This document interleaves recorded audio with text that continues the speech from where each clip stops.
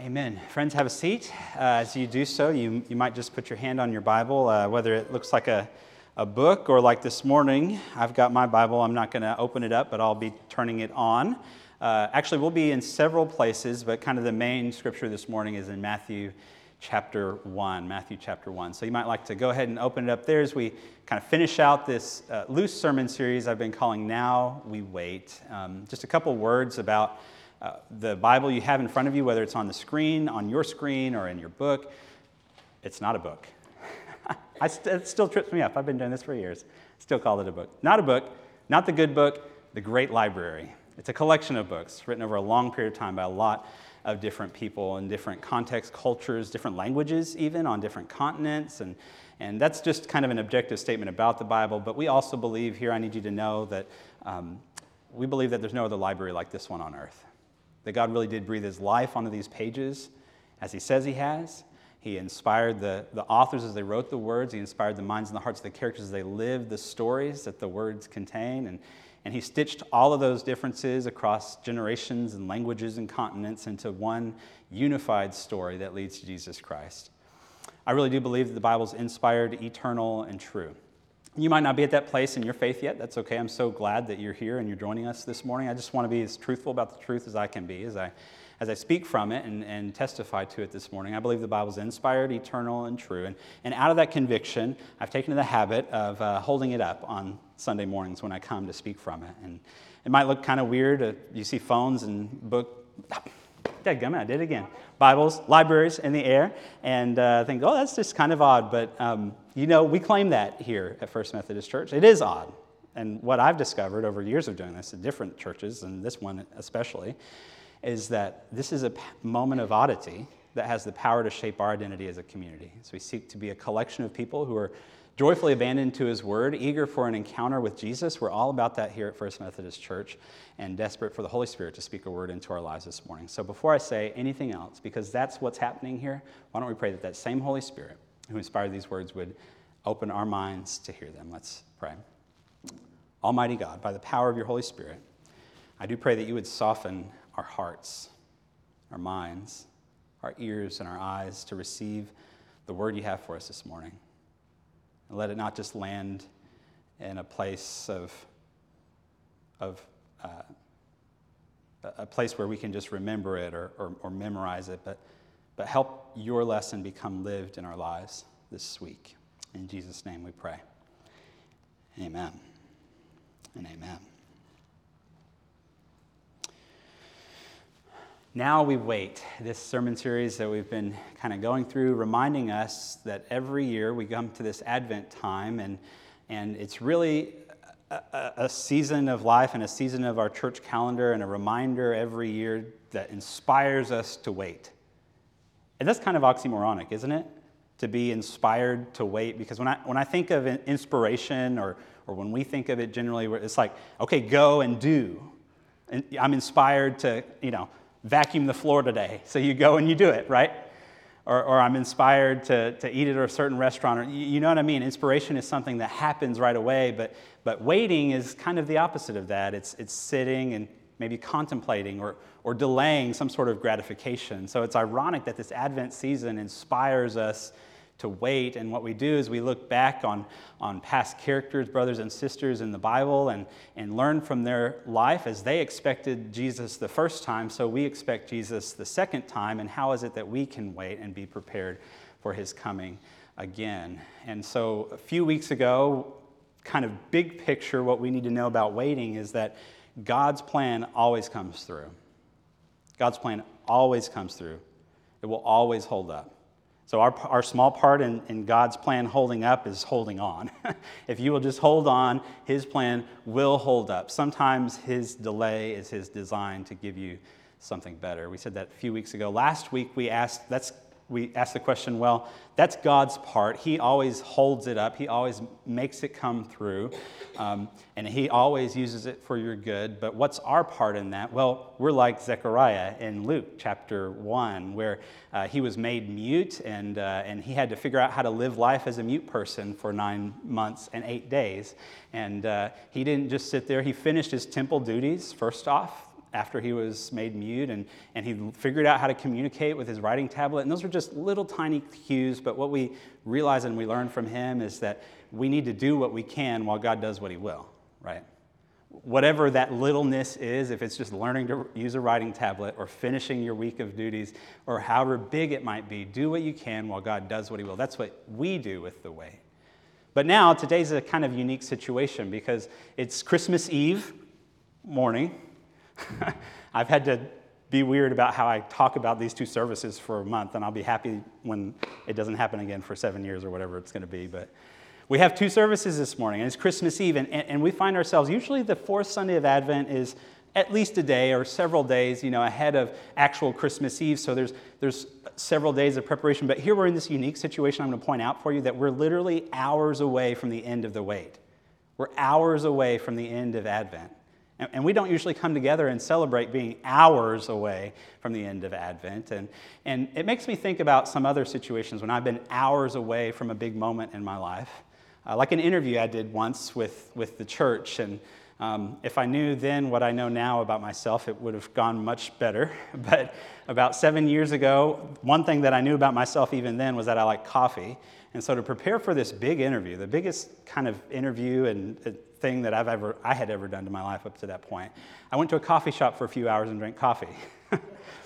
And, I know physiologically my body reacts to stress in certain ways and anxiety and worry and fear. And so that was already going because of the gravity of the moment. But adding coffee to that, of course, just accentuated everything about that. And the interview, let me just tell you, it was terrible. Y'all didn't know me then, but it was terrible and it was embarrassing. And believe it or not, it just really didn't go well. But that stress, those hours before the big moment, right? And I promise, Carson and Connor, I didn't know y'all were going to be here this morning. But my next example is getting married, right? Getting married. Because I remember some of you guys and women, you had dated for at least months, probably years, and in preparation for marriage. You did everything. You did the counseling. You knew that the yes was certain, but then still some of you guys stood there up here right in front of the altar table, and you looked at that door and you asked the question, well, what if she's not behind it? Or she's on the other side of it and asked, well, what if he's not behind it? It's that stress, it's that fear in the final, yeah, right? Yeah, you've already been asking yourself, that's right. But it's that stress and that fear, that anxiety that comes hours before the big moment. And this morning, the end of Advent of 2023 isn't a big interview, and it isn't a wedding, okay? But it is something. And still, in the hours before the end of the hours before the end of the wait is something that you start to change how you feel, and that stress, that anxiety, that fear starts to crop up in you. Like some of you might have thought this morning, man, I've got cookies in the oven, I've got a ham to bake, I've got gifts to wrap or buy, God forsake, but it's like I've got all these things on my plate going, and now I've got 2 church services today. That's an attitude of fear and stress and anxiety. Or you're preparing to go see family tonight or tomorrow, and you're making a game plan about, okay, how do I have the right kind of conversation with this person I don't like? Or how do I just avoid a conversation with that person altogether? That's a position of like fear and anxiety and stress in the hours before the end. Or maybe it's like work. Maybe it's like work and you've got this time to take off, you've been given, you've earned it from your position, and there's only a few days left, and it's a holiday season. But if you're not at work, things won't go right. So you better work, and you sacrifice some family time maybe for your work time, and that's a position of those hours before the end, that fear, that anxiety, that stress. Well, this morning I have the lesson for you right off the bat, the bottom line, as we then kind of look through Scripture and see how that is true based on Scripture, and it's this, that you should know there's no room for fear in those who wait in love. No room at all. Zero room for fear, zero room for worry, zero room for anxiety in those who wait in love. And the Bible and the New Testament is so emphatic about that. I'm excited to see that with you this morning. But we see it first in one of our biblical brothers in the Christmas story. His name, can I introduce you to him, was Joseph. Have you heard of Joseph before? Poor Joseph. He's not talked about very much in Luke and the Christmas story that Luke tells, but in Matthew, he kind of gets the prime role. He's the main character in Matthew's telling of the Christmas story. And we'll see in a second that that's intentional by Matthew for a reason. But his story starts in Matthew chapter 1, verse 18, and many of you have heard the story before. This is how Jesus the Messiah was born.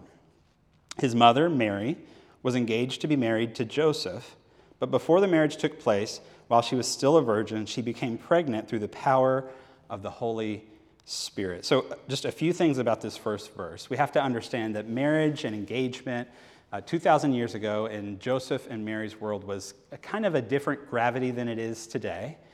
The best way I've seen this or read this is that if a couple was engaged, like Mary and Joseph were to die, Mary would be considered a widow, okay? So we don't really have that kind of strong of a thinking. We might think, that his fiance, she lost the love of his life, and that's not anything less than highly significant, okay?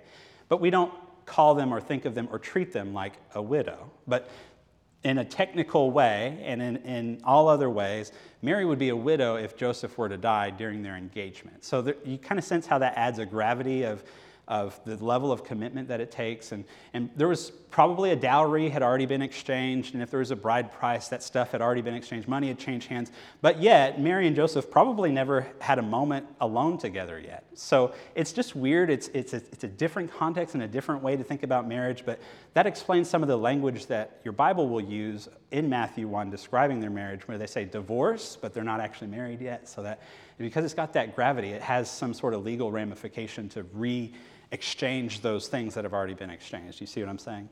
So there's that gravity of their relationship. And the other part here is that Matthew gives us a clue, the readers a clue, about what's going on here at the end of the verse, that Mary had become pregnant through the power of the Holy Spirit. Now, Joseph didn't know this yet. He's about to find out from the angel, but he didn't know this yet. So all that Joseph would come to know is that his fiancée, and with the gravity involved that I just described, his fiancée was pregnant, apparently had been stepping out on him or something. I mean, this is the only thing he could have possibly thought.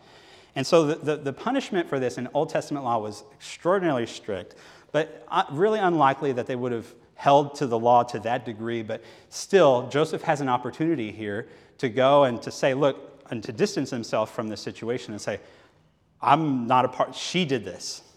Right? And I'm not a part of this, but look carefully what he does in the next verse 19. Joseph, to whom she was engaged, was a righteous man and did not want to disgrace her publicly. So he decided to break the engagement quietly. I love the rhythm of the NLT there, how it says, didn't want to disgrace her publicly, but decided to break the engagement quietly. The public and the quiet kind of contrast each other there. And what we see is that Joseph is righteous. In other words, he wants to do what God commands. And the righteous part of this is choosing to divorce her. That was the right thing to do for him. But also we learn that Joseph is a person of high integrity and character and mercy and kindness, as he decides, I have to divorce her because he's righteous. He has to follow the law, right? But he doesn't have to make a fool out of her.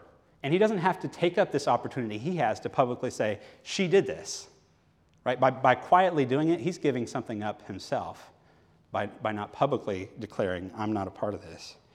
So Joseph is this character that's both righteous and full of kindness and full of mercy. And so he continues, Matthew chapter 1, verse 20. As Joseph considered this, and that word considered only happens a couple times in the New Testament. Considered it comes with the gravity of resolve. Really, it's that Joseph had resolved to do this. She'd chosen, he was thinking about it, he was on his way, he was actively, but he'd resolved it was kind of a done deal in his mind. As he considered this, an angel of the Lord appeared to him in a dream. Joseph, son of David, the angel said, do not be afraid to take Mary as your wife. Read carefully right there. Do not be afraid to take Mary as your wife. If you mark in your Bible, maybe just underline that sentence. Do not be afraid to take Mary as your wife. For the child within her was conceived by the Holy Spirit. So now Joseph gets to find out what the reader already knows. He's finding it out right now. The child within her was conceived by the Holy Spirit. And she will have a son, and you are to name him Jesus, for he will save his people from their sins.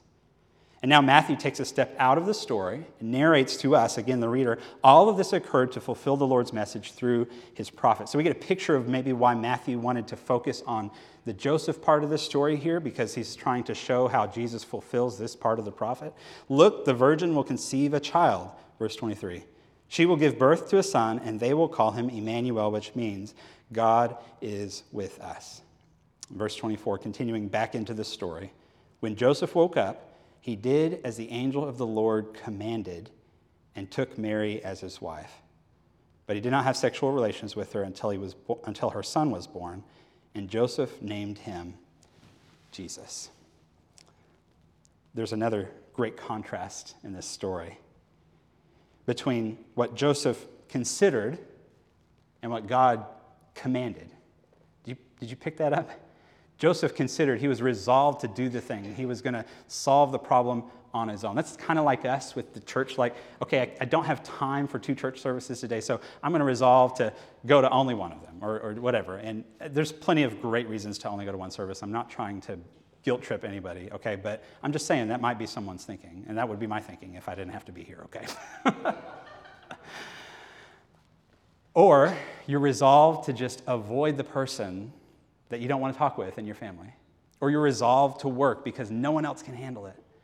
But what Joseph considered comes in direct contrast with what God commanded.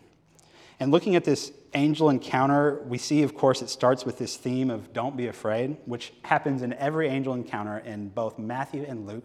But Joseph stands out for a reason, because consider this. Zechariah, when he encountered the angel said, don't be afraid, and in parentheses implied, of me, of this experience that you're having right now. And the same thing happened with Mary. Don't be afraid of this experience, of me, of this moment that's happening right in front of you. The shepherds, the same thing. Don't be afraid. I know it's a dazzling light, that God's glory is shining on you, but don't be afraid of it, of this thing that's happening right here, right now. But Joseph's fear stands different. Did you catch that? That's why I asked you to underline it. Joseph, son of David, do not be afraid, not of me, of this situation, but do not be afraid to take Mary as your wife. And here we see, maybe God knows something that we didn't quite pick up in the first reading, that Joseph's reaction here to divorce her and to do it even quietly, though it looks good, it sounds noble, and it's kind and merciful, still was a reaction out of fear, out of stress, out of some sort of anxiety. And the angel's message here is to come and say, don't fear taking her as your wife. You see, he did as the Lord commanded, and the command was don't fear taking her as your wife. Not don't fear me as the angel, and not name Jesus, because it says he already did what the Lord commanded before the baby was born. He did what the Lord commanded. He did not fear to take Mary as his wife. It's true that there's no room for fear in those who wait in love. 1 John chapter 4 says this, such love has no fear, because perfect love expels all fear. Once again, I love the NLT reading of this. Such love has no fear, because perfect love expels all fear. That's John and his lesson about fear. Here's one from Paul. You know this one, Philippians 4, verse 6. Don't worry about anything. Instead, pray about everything. Tell God what you need and thank him for all he's done. Or if you need a lesson from Jesus himself, he teaches it. Anyone know where? It's in the Sermon on the Mount, Matthew chapter 6. It's a long portion of the Sermon on the Mount, but I'm just reading kind of the end of it here in verse 31 and 32. So don't worry, this is Jesus speaking. Don't worry about these things, saying, what will we eat? Or what will we drink? Or what will we wear? Anybody asking those questions yesterday? As we went to the grocery store, it's just like, yeah, we were asking it. Don't worry about those things. Verse 32, these things dominate the thoughts of unbelievers, but your heavenly Father already knows all your needs. In these final hours, building up to the end of the wait, don't we sit in fear and anxiety and stress and worry? And this great biblical lesson is that fear has no place in those who wait in love. I read these lessons, and the first part of each one of them actually feels kind of empty when I read them. It's kind of like a friend that if you're telling about your life and you're feeling bad and you need some help or you need someone to support you and they say, it's going to be okay, and they pat you on the shoulder, and never even follow up with you or anything. Like, don't worry, everything's going to work out. That's kind of an empty thing to say. Do you feel that? Has someone told you that before? Or maybe you've been the one telling others that before. But I praise the Lord that in each of these lessons, each of these authors and the Holy Spirit inspires a follow-up. Not just don't worry, but here's an example or a thing you can do to not worry. So back to Matthew, what Jesus was saying, because this is the next verse. He says, don't worry, but instead do this. Verse 33, seek the kingdom of God above all else and live righteously, and he will give you everything you need. Paul follows up, and we already read in verse 6, don't worry about anything, but pray about everything, be thankful about all things. But he follows up to a couple verses later, verse 8, with this. Now, dear brothers and sisters, one final thing. Fix your thoughts on what's true, what's honorable, what's right and pure and lovely and admirable. Think about these things that are excellent and worthy of praise. Keep putting into practice all you learned and received from me, everything you heard from me and saw me doing. Then the God of peace will be with you. The God of peace, that unexplainable peace that doesn't make sense to us, and that's exactly how we know it's God's. Then God will be with you. By the way, Jesus kind of does this too, gives the same advice from Philippians to the readers or the hearers on the Sermon on the Mount when he says, think about the wildflowers. What's good and what's excellent, what's beautiful and perfect and true. Think about those things. God provides for them. Think about the sparrows. God provides for them. Won't he also provide you everything that you need? And then, of course, 1 John chapter 4 again, where we started. 1 John chapter 4, verse 19. We love others because he loved us first. We love others because he loved us first. Friends, there's no room for fear in those who wait in love. One more thing I want to point out here. And this is my own word. Put the bottom line up one more time, Mike. That I capitalize the word love. Capital L-O-V-E. Because there's this unique moment that happens in Scripture, again in 1 John. Where the Holy Spirit inspires John with this knowledge that's so good for us to have, that God is not loving. He is love. It's not that he's got a loving nature, or that his character is loving, or that he's full of love. All those things sound really great, don't they?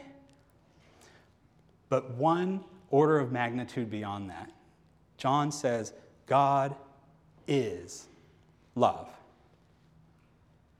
He is love. He's not like the thing. He is the thing. God is love. There's no room for fear for those who wait in love and in our Lord. The hours before the big finish is coming. That's what we remember in Advent, this long wait. This morning we get this unique opportunity to be a part of this hours-long wait before we come and worship and finish it tonight. And don't do so in fear and anxiety and stress.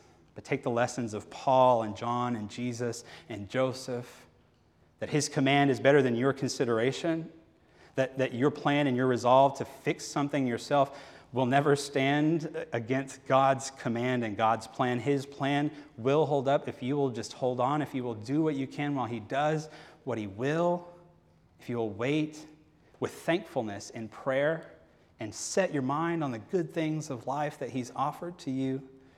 If you wait in righteousness and seek the kingdom of God, then fear, all this anxiety today and tomorrow, you will be amazed at how that just fades away. You'll be so amazed. Because what you'll be doing is you'll be living in love, capital L. You'll be living in God. And there's no room for fear for those who live in love. Let's pray.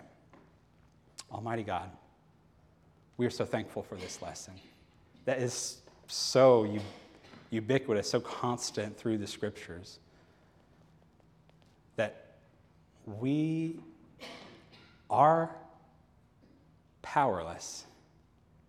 But because of you, we're never helpless.